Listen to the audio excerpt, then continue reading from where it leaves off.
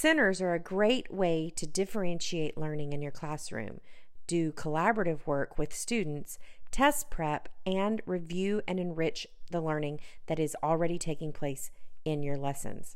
However, all of this is only possible if you have all of your ducks in a row and everything organized. Setting up centers in a way that is easy for your students to follow and for you to maintain is going to be vital for the overall center success in your classroom. In today's episode, I'm going to share 5 do's for easily setting up your centers. On to the episode. Welcome to the Teaching Made Easy podcast, where it's all about simple systems that actually work so you can finally teach and give your students bigger impact in their learning. Teaching is hard, y'all, but what if I told you that sometimes we make it harder than it has to be?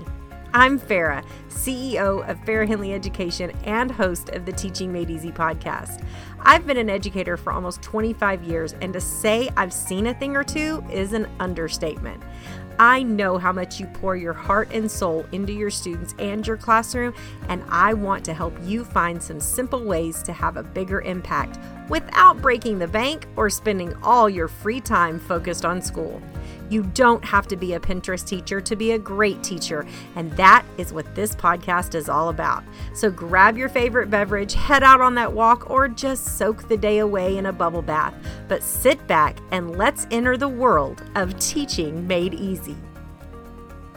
Hey there, educational rock stars. Welcome back to this week's episode. I hope you're having a fabulous Saturday. I hope that your March is off to a bang. I can tell you that March here at Farah Henley Education is off to a great start, already better than February. Now, if you're a new show listener, we are so excited that you found us, and we're happy to have you here. If you are a returning listener, we hope that you're continuing to get some great tips and strategies to take back into your classroom so that you can finally teach and have big impact without breaking the bank or spending all your time focused on school, because that's what we're all about here at FHE. Now, before we dive into the details of today's episode, I do want to ask you a quick favor. One of our goals here at FHE is to have a huge impact on teachers and students across the globe. But in order to do that, visibility is a must. So reviews and ratings of our podcast actually allow us to have a greater impact on all of our listeners and their students, just like you, because reviews actually help platforms like Apple Podcasts or Spotify get the show in front of potential listeners that will benefit from what I share here each week. So if you would do us a favor and jump over to your podcast listening platform after the show and leave us a thoughtful review and let us know what you think of the tips and strategies that we share here on the show. We would love it ever so much and would be ever so grateful. And if you want to go even one step further, take a screenshot of yourself you're listening to the podcast, but take a screenshot of yourself listening to the podcast, whatever you're doing while you're listening, and tag us on social media. So on social media, you can tag us at Farah Henley Education on all of the platforms. And we want to see that because we love seeing and hearing from you guys about where you're listening to the podcast. We love to see that. And we will actually share that out on our own social medias as well. So we'll give you a shout out too. All right, let's dive in to today's content. Centers are a great way to differentiate your instruction. They're a great way to test prep. They're a great way to make sure that you're reviewing and getting enrichment in for skills that have already been taught. They are just fabulous all the way around in your classroom. There are some things that you're going to want to do to make sure that your centers are on point. Because while centers might be good for differentiation, for review and enrichment, if you don't have all your ducks in a row, they can be chaos. And so I want to share these 5 tips for you so that you can make sure that your centers are getting you the biggest impact that you possibly can, and that they are going to work for your students and they are going to be easy for you to maintain and keep up with. So the first tip I want to share with you is plan out your centers. Now, this may seem so simple. Of course, you have to plan out your centers, but you would be surprised at how many teachers I coach that don't actually plan their centers. They just find activities to put into their centers. They don't really take a moment to really step back and actually plan their centers out. And so this is really crucial when you're setting up your centers. You're going to want to make sure that you plan the exact activities that are going to be in each center. If you're differentiating your instruction in your centers, you're going to want to plan out that differentiation. You're going to want to make sure that you plan for everything that your students are going to need. And we're going to talk a little bit about that in some other tips that I'm going to share with you as well. But make sure that you're planning those centers. Set time aside to look at your lesson plans from the previous weeks and think about what you can put into your centers. Now, like I always tell you, you need to make sure your centers are being used for review and enrichment. We're not putting anything that's on the lesson plan that week inside your centers. You're going to want to go back a few weeks and pick up review material from those weeks that you've already taught, and that's what you need to be putting in your centers. To help you with this, I have a great resource that I'm going to leave a link in the description for you to grab my free centers planner. And you're going to be able to grab that link and down in the description, and you can go and download that, and it is going to have a step-by-step plan for you to be able to plan out your centers, plan out your groups, everything when you're planning your centers. And the great thing is it's in digital and a printable format. So you can actually edit it right on your computer and fill all of that out, or you can print it out, you can bind it, you can print it out each week and put it into your lesson planner so that you have that right there to go for you. So the second thing that I think you really need to focus on when you're setting up your centers is to make sure that you have a simple framework. So what does this mean? You're going to want to have a system for the way your students are going to rotate through centers. You're going to want to have a system for where your students get supplies. You're going to want to make sure that you hit those big three: that consistency, that clarity, and that functionality. You're going to want to make sure that all three of those are hit. Make sure you've got clarity within your centers, that they're predictable activities your kids are going to know how to do, and they're not going to require you every time they do the activity to teach them a new way to do it. Make sure you've got the functionality, and you've got things set up to where they rotate in a certain order. It's a simple system to follow. Don't get complicated with this. I see so many center rotation systems that are so complicated and they change every day.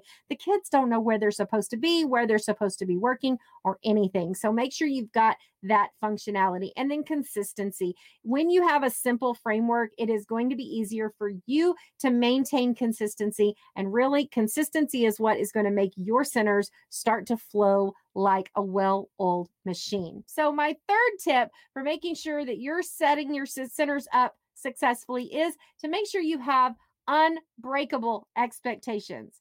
Now, I cannot stress this enough. Your students will rise to the level that you set. If you set that expectation down here, that's as far as they're going to go. If you set that expectation up here, now it might take you a little while to get them up to your expectation, but they will rise to the occasion. So once you have expectations for your centers set and in place, make sure you stick to it. Do not waver. You are going to want to make sure that you're setting those expectations. You're not breaking them. If you don't want them interrupting you at your center table, then you need to set that expectation and you need to stick to it. Have some simple things in place to make sure that common interruptions are taken care of. This is something that I go over in my program Learning Centers Made Easy, and I give you that step-by-step process of how I run my centers in my classroom, and I tell you exactly the systems that I put in place to make sure that my students have those simple interruptions and those common interruptions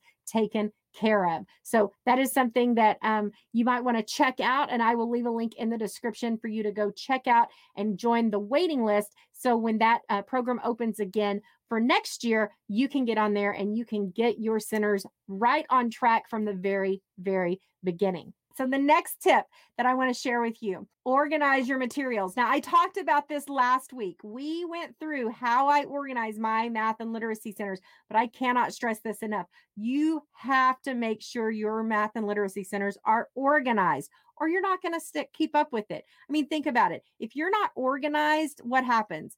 Chaos ensues. You're not keeping up with it. You decide that it's too much work. You're not sure what centers you're going to put into your activities.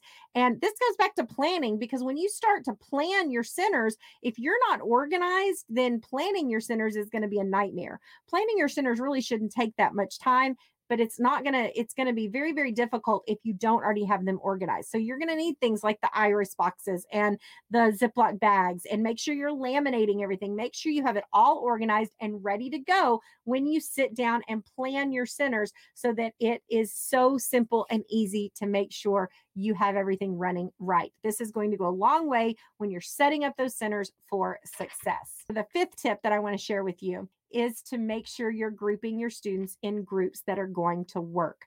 Now, there are two ways that you can group your students. You can group them homogeneously, or you can group them heterogeneously. I personally prefer to group my students homogeneously, so that they are on the same level or working on the same skills or about the same skills. The reason I do this is it makes it really simple when I'm running my small groups and my students are rotating through my teacher table.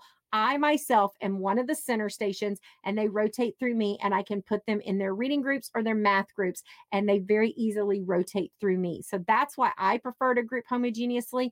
Some teachers prefer to group heterogeneously, to where they might have students that are a little bit higher working with students that are on a little bit lower or behind a little bit on some of the skills, because then those higher students can help those lower students. But I find it's easier if my students stick with their reading or math groups, and then they just rotate through me. That's something that I've been doing forever and ever and ever. And that's just my preferred way of doing it. I am so passionate. I know it seems like such a simple thing to be passionate about math and literacy centers, but listen, nobody taught us how to do this in school. And for 25 years, well, almost 25 years, math and literacy centers have been my absolute favorite thing about my classroom. And I never understood, when I would go in to do coaching with other teachers or observe other teachers, I never understood why math and literacy centers were so difficult. But then as I got to talking to more teachers, I realized, one, we're not taught how to do this in school. Two, they just basically say, yeah, you'll just do centers. And you're like, okay, but what does that mean? Go to Pinterest and you're going to find 15 million different ways that people are doing centers, because nobody taught us how to do it. And so I thought, well, I have a system that I've been using for 20 years that's so simple. And I think sometimes we overcomplicate things. Can I get an amen? Can I get a yes, that's me? Or am I the only one? Surely I'm not the only one that tends to overcomplicate things. Like, if it's simple, then something must be wrong. Am I the only one whose brain works that way? But literally, centers do not have to be complicated. They can be so super, super stinking simple. And that's kind of our motto here, is to keep it stinking simple. Setting up your centers is going to be crucial for center success. And I hope that these 5 tips have helped you figure out a way to set up your centers so that they not only work for your students and give your students an easy to complete center rotation system, but also are going to help you maintain consistency and help you keep up with running your centers in your classroom. And that's a wrap. Thanks for listening to today's episode. You can find all the links mentioned in today's episode by clicking the link in the description to jump over to the show notes. I know your time is valuable as a teacher, and I am honored that you chose to spend a piece of it with me. Help other teachers like you find the podcast by leaving a review on Apple Podcasts or your favorite podcast listening platform. Don't forget to subscribe to the podcast so that you get notified when new episodes are available. Thanks again for listening, and most importantly, keep being educational rock stars.